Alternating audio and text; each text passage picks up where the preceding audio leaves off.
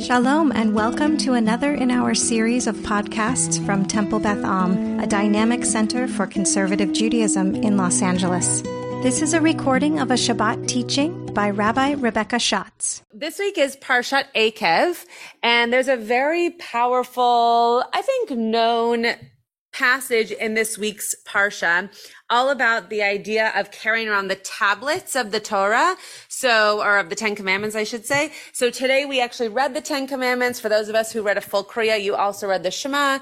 And then in this coming week's Parsha, which we read some of already today, we actually get this rule, this mitzvah, this honor of how to carry around the tablets while the people are going through the desert. Just as a reminder, Deuteronomy, the book of Devarim, is a book of complete recapitulation, right? So everything that has happened in Devarim, except for like the last two parshiot, is all a memory book, right? All a diary recount of what has already happened, mostly in Genesis and Exodus. A little bit of Leviticus, basically none of Numbers, and so you're getting narrative again. But if you're interested in the idea of the documentary hypothesis, you're getting narrative again, but in a very different way and in a very different voice, it seems. So some people think that it's God telling it in now a mature, different voice. Others say that it's just a different writer of the Torah. Whatever you would like to believe is totally fine, but it is the same stories told in a different way at the end of the Torah, before the Torah finishes, and then we start it all over again. So we get here a moment where we are being told to hold on to the tablets, not just the first tablets. Sorry, not just, I gave away, I led with the answer here. Not just the second tablets, but also the first tablets, which were broken, which were shattered. So before we get into this sheet here, my question for you is, why? Why would a people walk around with something that's already quite heavy and add to it basically trash, right? Why would we walk around with something that is not useful, not necessary, broken, in shards, not readable any longer? What's the reason for carrying around the broken as well as the newly written? Any ideas? Marshall. Great. Beautiful. So Marshall's reading in a modern day conception of what we do with holy objects or even holy parts of our bodies, that we actually bury them. We take them with us. We don't just discard them. We make sure that there is something holy done to them because they too are holy. So it doesn't matter that they're broken, Marshall's saying. It matters that they were holy, that they were once holy, that they continue to be holy. And so we take them with us. In this case, we're not burying them, but we're taking them with us. Yeah, Irv. Great. So there's also, I know you kind of say that tongue in cheek, but it's very real. Like there is this idea that we carry around with us that which is broken so that we remember not to do what we did to cause the breaking before again, right? Not to relive our past, but to continue forward with our future. Any other ideas? Yes, Stevie. Moses. Yeah. Here's the evidence that is the authentic text. Right? Beautiful. So Stevie's saying that kind of to add on to this idea of if something is holy, you keep it. If the first tablets were written by the finger of God, and then the second tablets, it's very clear, were written by Moshe once the first were broken, then we really want to keep the first ones, even though they're broken, because it's evidence, it's resource of God having written down the Ten Commandments that then Moshe copied down a second time. Any other thoughts? Yeah, Joey? Maybe the missing pages. Mm-hmm. Yeah, exactly. I think that's what Marshall was saying. That's exactly right. So the other piece of this is the holiday that we just had this past week was Tisha B'Av, right? Why do we have Tisha B'Av in 2023? But that's true. Why do we have Tisha B'Av in modern day? Good point. Why do we have Tisha B'Av in modern day? Yeah, I'm kind of trying to get you to put these two things together, right? This idea of something that is broken, carrying it with us into a time that is in a moment of repair, albeit potentially not 2023. But this idea of carrying with us the memory of, the history of, the remnants of brokenness into moments of repair and growth, and therefore sustaining that which is broken to be something that we focus on as our repair and building towards a future. Okay, we're not going to focus on Tisha B'Av, but I did want to bring those two pieces together because it's part of what I was putting this source sheet together on Tisha B'Av, and so it's part of what caught my attention was that it's interesting that this parsha happens right after Tisha B'Av. Oh yeah, every year. You're right. Yeah, you're right. It's a good point. That this parsha happens after Tisha B'Av because then we're getting this idea again, right? Not just in a holiday, not just in something that seems to be a little bit more modern than the Torah, but something that reminds us that even in ancient history, that the first time that something was broken, we were told to hold on to it. Turn the page over. The first very long commentary on here is just to remind you what the tablets are being kept in. And because we don't have so much time, I want us to skip to the less kind of historical reminders and more of the like tachlis of this particular verse. So if you want to read through the historical reminder, feel free to. And I'm sorry that I don't have enough sheets for everybody, but I did put page numbers, everyone.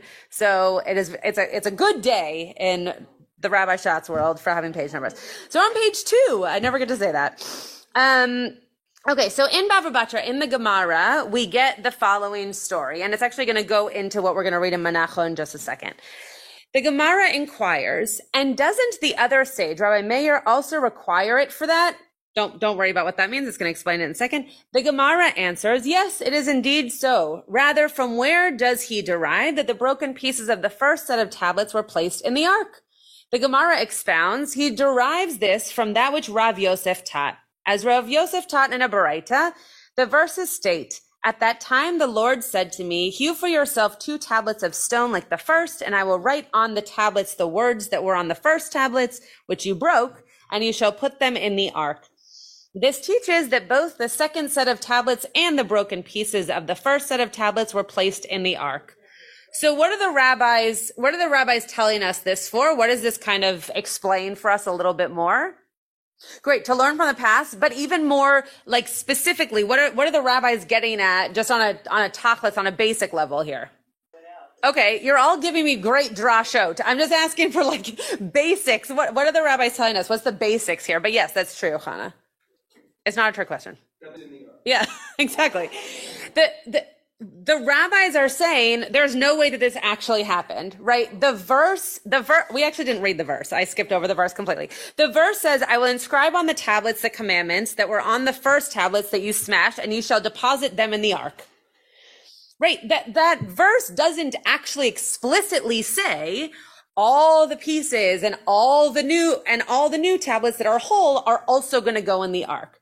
Right? So the rabbis are asking this question of, what went in the ark? It's a little bit unclear from the Hebrew and even from the English translation what the subject is, right? Like, is it the broken pieces that you're going to deposit in the ark? Is it the new ones that you just told me to write that are going into the ark? It's unclear which ones are actually going to go in. So as Stevie pointed out, and I'm sorry that I forgot to read the verse, I was very excited about the commentaries. The rabbis are saying, it's pretty clear that not only are we mentioning that these new ones are going to be written and then put in, but also those other pieces that you broke are going to also go into this wandering tabernacle. Any questions or thoughts about that? I mean, it's just like saying no one's sure that the Exodus happened, right? Like, I guess not. But I think what the rabbis are getting at here is that they are sure that what the sentence in the Torah meant was that it wasn't just the put together tablets, that it was also the broken tablets. Yeah, Alan. That's the whole thing. Samtem, you mean? Yeah. Yeah. Right. Right. Right. Right. Right, exactly. So I think the rabbis, as Stevie said earlier, this is the rabbis saying, for sure we know that what Vesamtem means is that they put all of the pieces, right, the shards and the full pieces into the ark to carry with them. By the way, I just want to mention, just so you have a concept of whether or not this happens in today's day, when we have a Pasol Torah, let's just use Betham for an example. Is it in the ark? Right. Exactly. So we don't hide it away. Now at Temple Beth Am, there, you can't really go into a room that has a closet and not open it and find a Torah. But that's hidden away because we don't have enough arks. But in fact, in that cabinet right there are about 3 Torahs. Yeah. But the idea is that you don't just remove it because it's possible. You do exactly what Marshall just said. You put the chagura, you put the belt on the outside so that you know not to use it, but you don't dispose of it at all, right? You don't even remove it from its place. You keep it where it is. It then gets repaired and then you use it again. But we don't actually get rid of it. We're not ashamed of it. And so too with this, right? We're not ashamed of the fact, even though if we think back to the story of what caused the broken tablets, right, there's that really beautiful midrash that says, Yasher koach sheshibarta, like, good job, you broke the tablets because it allowed for repair and tikkun and all those things. But what led to the breaking of the tablets was not so great, right? None of that was wonderful.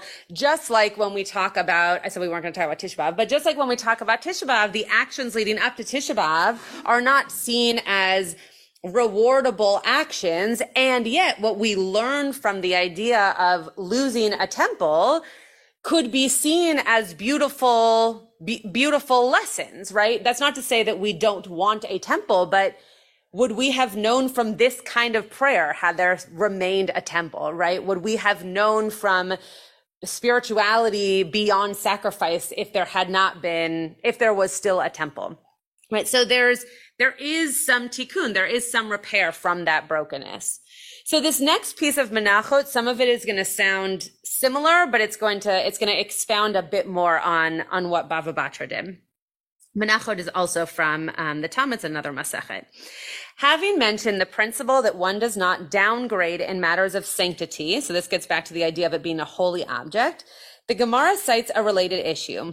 The verse states, at that time the Lord said to me, this is the verse that I went back and read for you a few minutes ago, hew for yourself 2 tablets of stone like the first, and I will write on the tablets the words that were the first tablets, which you broke, and you shall put them in the ark.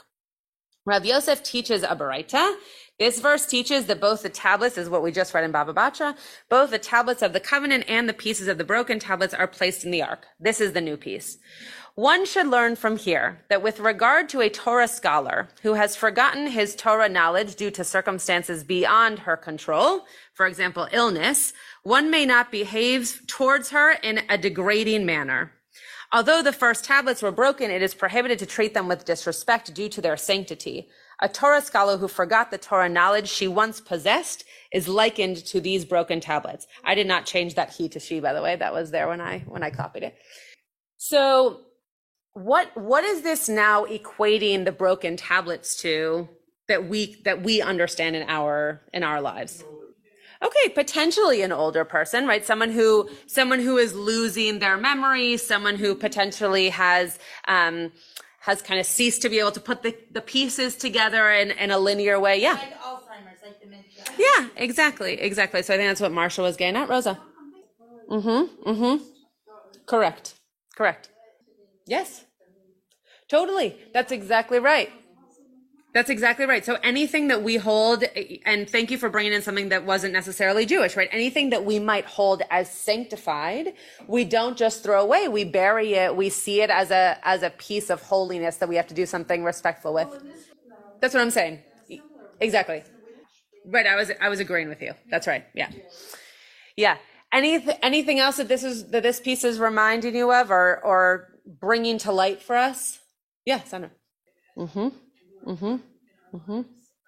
Beautiful. And I will add to that and then repeat it again for those who couldn't hear you, that what I think this text is also trying to get us to imagine is that because we're working through something doesn't mean that we're broken, right? That we use the idea of broken tablets to equate us to all the scenarios that you mentioned, grief, going through some kind of mental state, or being born with something that disables us from putting all the pieces together, not not having a full capacity in the understanding or the cognitive ability that others around us might have, or just feeling not yourself, right? We all have days where we just don't feel ourselves, and therefore we might feel broken. But I think what this text is trying to remind us by saying, no, those pieces go right next to the holiest of tablets, is that they might seem broken, they might look broken, they might actually be in shards, but they're not broken. They're just in a different state at this particular moment. And so finding ourselves a way to recognize that we might feel like we're bunches of pieces needing to be put back together, that each one of those pieces is very much whole. And now we just need to figure out how to feel back ourselves. Yeah. Yeah. Totally. Yeah. Yes, for sure. And the next text is going to have even more of that compassion. That's exactly right. That there's something that the rabbis are getting at, that God, Moshe, whoever really understood that to be compassionate for both the experience that caused the broken tablets, but also the fact that those tablets were holy, written by God, done with kavanah, that we should have compassion for them, right? For that they meant something, they were significant, and to be able to take them as they are, even in this quote broken state. So this last midrash here, Midrash, for those of you who haven't studied Midrash in the past, Midrash picks up different pieces from different parts of Torah. So I'm not going to read all of the citations, but just so you understand, that's what's happening here. It's bringing in different quotes from I was going to say all over, but different places in Deuteronomy, which is what is meant by thou shalt overlay it with gold within and without. Now it's talking about making the tabernacle, and there was gold on the outside and there was gold on the inside. He said to him, even though the wooden casket is to be inserted between them, handle it with the utmost care. Why? Because the Torah, the tablets, and even the broken tablets will be placed within it. Hence, treat it with honor, since it is said, you shall put them in the ark. That is, both the second tablets and the broken tablets shall be placed inside it. And you shall put them in the ark. That is to say, even if you should see students of Torah who are poor and unfortunate, treat them with respect, for the law is stored within them. This to me is really a text of compassion, and in a way that you don't often hear rabbis talking about people who are less fortunate, especially people who might have special needs, right? That there is often a category, right, where you might expect anybody, right? Someone who's deaf, someone who's blind, someone who doesn't have two legs, that there's some kind of misfortune there. But what the rabbis are trying to tell us is that no, they have Torah within them also. No matter how you might define them, the disability, if you might call that broken, but what we're reminding you as rabbis is that is actually extremely powerful Torah. Because first of all, it's Torah that you don't have, right? I'm lucky enough to have two legs. So if someone is teaching me something about the way they get around in the world with only one leg, that's Torah I don't have. And that doesn't mean that they're broken. That just means that that's a part of me that I don't have, and they're now adding that for me. So what this midrash is getting at is that there, as we've now all said, but this idea of compassion, that when you bring together the parts of you, of others, of Torah, that might not feel like they really go together, that might not be the highlights, right? It might not be the things that you want to really lift up. Those things too have Torah to teach us. They have gems to be able to teach us something about something, right? No matter what it is. I remember a teaching about the Shema, that there's a very troubling halacha about the Shema, that if you're deaf, if you cannot hear, you don't say the Shema, because the first word is listen. And if you can't hear, why say the word listen? And one of the teachings that I heard on this, again, very troubling halacha, something that, again, is not a piece of Torah that you would necessarily lift up. It's part of that broken Torah in my mind, is the teaching that no matter if you can hear or not, you can still say something that other people can listen to, right? You can still put out into the world that which someone else is listening to. And what I said to the B'nai Mitzvah earlier today was that listening is very different than hearing. Listening uses understanding and means that you're going to act on something and hear someone and be able to really respond to them. Hearing is just passive, right? You might hear something in passing, but you don't necessarily have to engage with it. So I think that what this is, and then I'm happy to hear some last comments. I think what this text is teaching us, and again, on the heels of Tisha B'Av, I think this is even more powerful. I think what this text is teaching us is that, sure, we might use the word broken, and in our minds, we might think of scattered ceramics or glass or whatever you might be thinking of. But what our rabbis are trying to teach us is that each of those pieces is something holy and is something that is whole and can teach us something. And so that's why we keep it together with that which is complete and actually looks whole, to remind us that we can learn even from those broken pieces, and that from those broken pieces, we are also able to grow.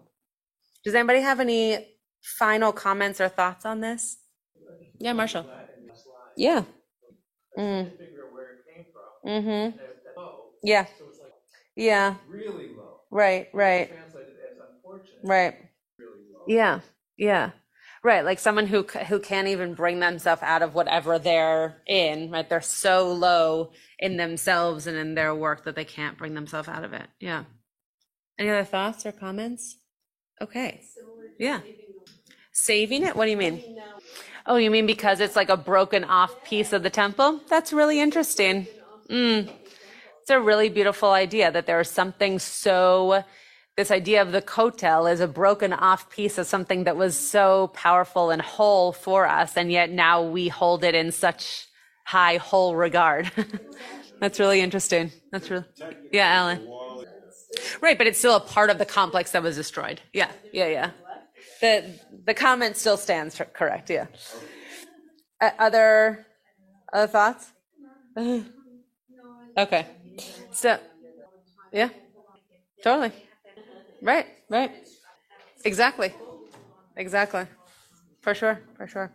So I hope as we're going through Parshat Eikev this week that you're able to think about those pieces inside you, right? That you've kind of categorized as broken or categorized as putting them aside as not important, but being able to uplift them as seeds for growth and the ability to be able to put those pieces together and hold them within a holy vessel. You have been listening to another in our series of podcasts from Temple Beth Am, a dynamic center for conservative Judaism in Los Angeles. If you enjoy these podcasts, we invite you to write a review on the Apple Podcast site or wherever you get your podcasts.